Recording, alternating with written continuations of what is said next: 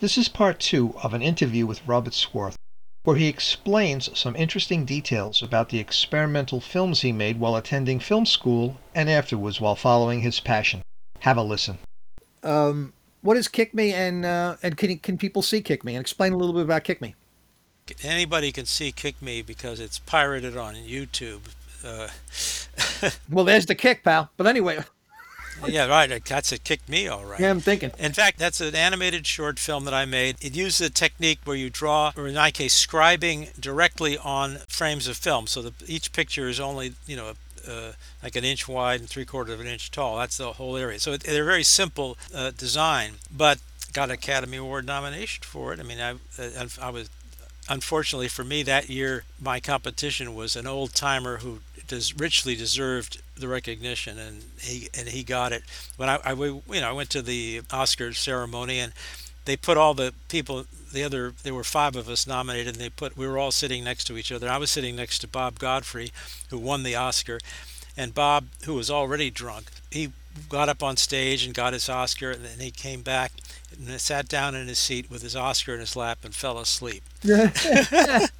But Kick Me, when I was in high school, the first time I became aware of the brilliant Canadian Film Board animator Norman McLaren, who one of his things was drawing directly on film. Usually it was India ink on black India ink lines on clear film, and then they would go through an optical printing process to turn it into full color. And so I did my first scratching on 8mm film, and then I scratched on 16mm film.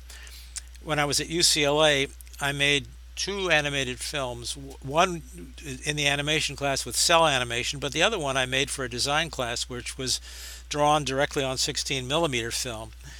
And then my final student film was called The Unicycle Race, and it was drawn on 70mm film.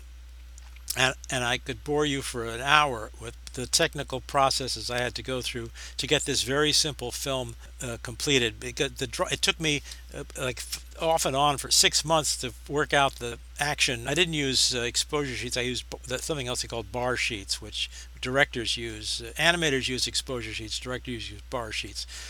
Anyway, it took me about 6 months off and on to work all that out. And then I just sat down in my room at home, and for 2 solid weeks I drew the whole thing. And then this is on 70mm film. Then I had made a deal with Deluxe Film Lab. Can they make me a contact print of that and then make an anamorphically squeezed reduction?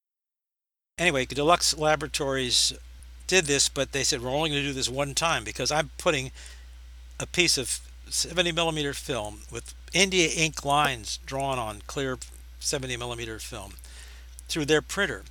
And if that, it could have, what if that ink had scattered all over the printer, who knows? So they did it one time, that's it. And then once I'd done that, then I was the film couldn't hurt anything. And then they had a printer there that they used to make reduction prints from 70mm negatives, and the printer that they did this on was the one they used for Cleopatra, the one with Now, which film was this? Elizabeth Taylor. This is called The Unicycle Race. This was my last student film, and it ended up being a 35mm color film, and the color was all put in by me by packing the positive and negative film on an Oxbury animation stand, which was generously allowed me one of the animation cameramen I'd worked at Graphic Films let me use his Oxbury.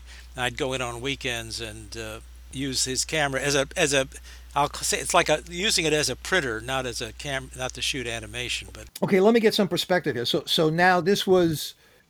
You're not getting this in order. See, no, it's right. My life out of order. And this is Kazo Nastasi.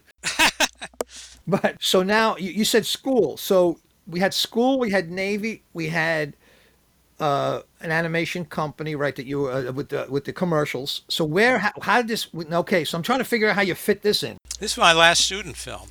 Your last student film, and this is before the Navy. Oh yeah. Okay, got it. Last student film. Oh, that's why the Navy got a bargain with me. I mean, I already knew it all. They didn't teach me anything. I have a lovely picture of me shaking hands with Admiral Miller, with my letter of commendation when I left serving my country. They got their money out of me, believe me.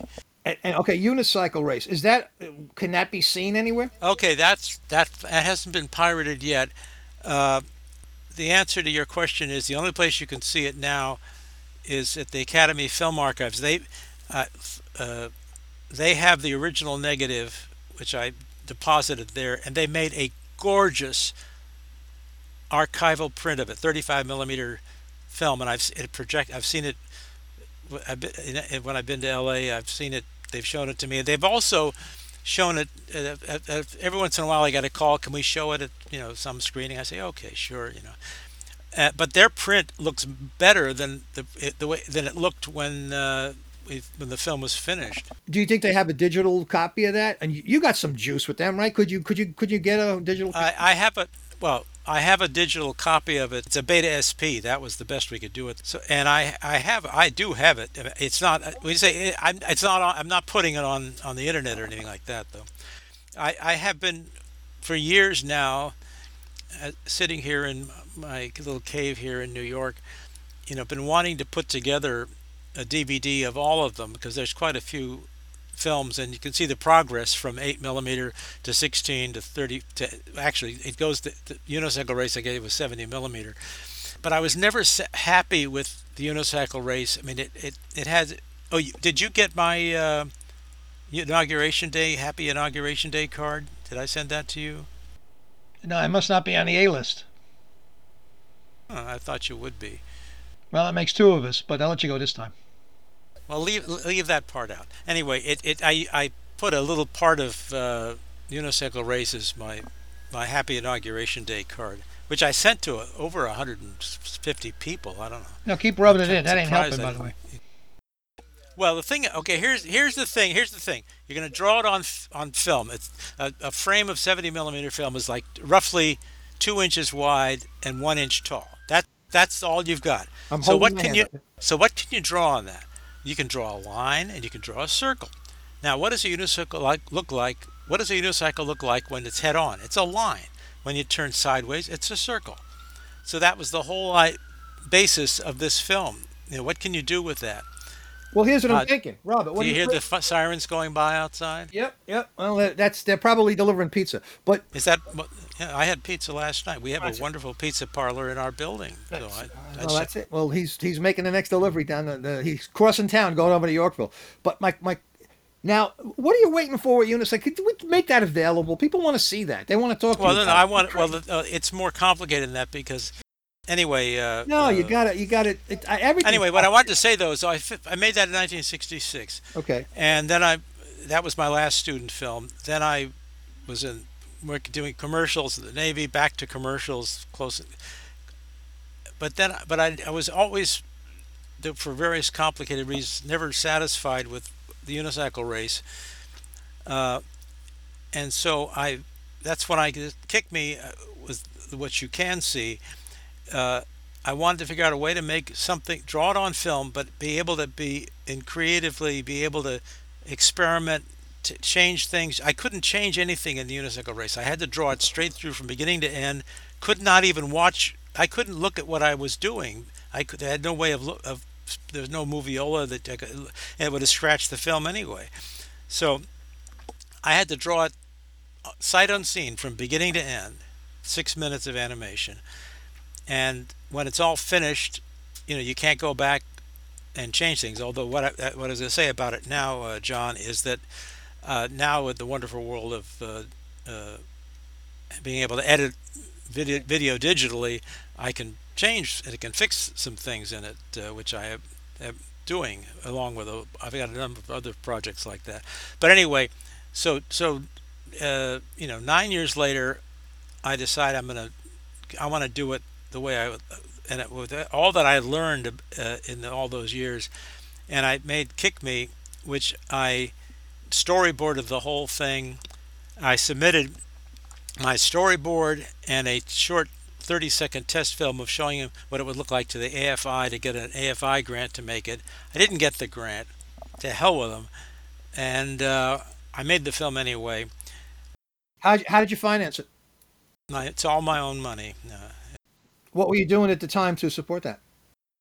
Well, I had been working in commercials, you know. Yeah, got it. So that was like a side thing. That's a very difficult side thing because, like you said, digitally, people could just come home now and do it.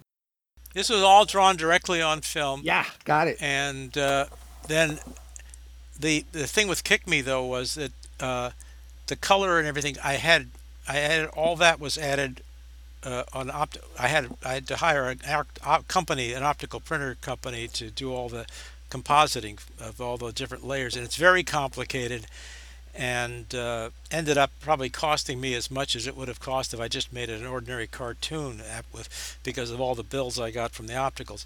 And then the sound for the sounds for these things, I loved editing, you know, sound effects, stuff like that. The sound mix that we used, Todd AO for the commercials that I did, and some other live action, other things that I did, and the man that the mixer at Todd AO is a wonderful guy. Say that again, Todd. What was it? Todd AO. Oh, Todd AO. Got it. Todd AO, and so they mixed Kick Me for me. They mixed all of my short films that I made. There are others, but Now, what do you think is the best? And if you have a copy of it, I would like to get a copy of it to post it rather than go through YouTube people. But if it's YouTube, Kick Me. What's the best version of it? In other words, the highest resolution version of that, because I'd like to tell people to go look at it. best pirated version of it that's on YouTube. It's easy. You just type in Swarth and Kick Me, and there it is. Here it comes. You're ready for this one. And think this one through. Who's the most important person to get coffee for if you want to get ahead in the film industry? You're thinking. I like it. Well, no, no. My whole thing was I'd get a call from somebody. I'd come in and get a job. You know, it's my mother's her two words of advice. One was, "It isn't what you know, it's who you know." And as I told you, my whole step from UCLA all the way through to Close Encounters and Star Trek and Coppola and all that was all word of mouth for me. I didn't have to go through all the stuff you're talking about. That's a different world from my world. It isn't who you know. It isn't what you know. It's who you know. And the other one was never use your own money, which I did. That's a very good point. Well, you didn't. But I used my own money. So. We all do because that's just how you have to get things done every so often. But no, but yes, be prepared. And you were prepared. That's the whole point. You know, be prepared for opportunity, however it comes, whether it's a coffee or somebody not showing up one day because and the dire need for you to be there. Yeah, one of the first jobs I had when I went to work on that TV commercial company, my boss, wanted me to be his assistant on this live action shoot. It was for Levi's Stay Pressed slacks, and I'm on the stage with him, and he's doing something that I know isn't going to work. But you got to keep your mouth shut. You know, Yep. he's the boss. And you just have to, and I got a wonderful piece of advice a few years later, which fit in right then. And it says, you just have to let it evolve. You know, let them keep screwing it up, and then finally say, well, what if you were to, and then it just goes like butter. A few years later, I was working on I was called in to work as visual effects supervisor on a commercial for Lincoln Continental, and they wanted to shoot this close up of the back of the car in a certain way that had to work with other effects work that had to be done. And again, it was the same thing. I could see that they're not going to ever do it the way they want to do it. But luckily for me, I could go over to the assistant director and say very quietly to him, "This isn't going to work. And you have to do it." And they went. But so the diplomacy part of it. The funniest, I have to tell you, the funniest diplomacy story though is that the first feature I worked on was Thoroughly Modern Millie, with the one with Julie Andrews. Mm-hmm. And the reason I got that film was because at the end of the film, there's a bouncing ball sequence, and my boss had seen my student film the unicycle race, which ends with a bouncing ball sequence. Oh, look, Bob knows how to do a bouncing ball. Okay, so I go over to Universal Studios and I meet Ross Hunter, who was the producer, and I think I did meet George Roy Hill, who was the director, and all these old time, you know, major studio people there. Alex Skalitzin, who was the head of art director there, and Joseph Gershenson, the head of the music department, and Stuart uh, Gilmore, who was. These are all people that are at the top of the industry. You know, these are major people. And his little Robert comes in, and I didn't realize that they'd already been the company that I was working for had already had the job for months and hadn't done much of anything. So I was thrown into the middle of all this. And I remember, when I finally sort of vaguely began to understand what was going on, and I went into the editing room with the editor, and he said something. He's the one that's kind of told me, in a very, haughty manner, about what he thought of the whole thing and thought of us. And he said, they've been working on this thing for so many months, and I said to him, that's news to me. Little, oh God, that's news to me, little Robert. No, I wasn't so little. I was in my mid 20s by then. No, no, it's good. But No, but so it was very interesting. You kind of got used to the idea of diplomacy. Yes. no, Robert, that was great. That was great advice. That was better than a coffee device. Don't don't talk out of your level there. Like just figure out a way of not being the rock star when you'll be right, but you'll have completely ruined your career from that moment forward. Just Oh yeah. learn how to be quiet, be small, as they say in the business. Be small, and that's great advice. That's better than my your advice is better than my question. Oh, okay. Thank you. Thank you once again, Robert, and of course say hello to Kathy, and that's it. See you next time, folks.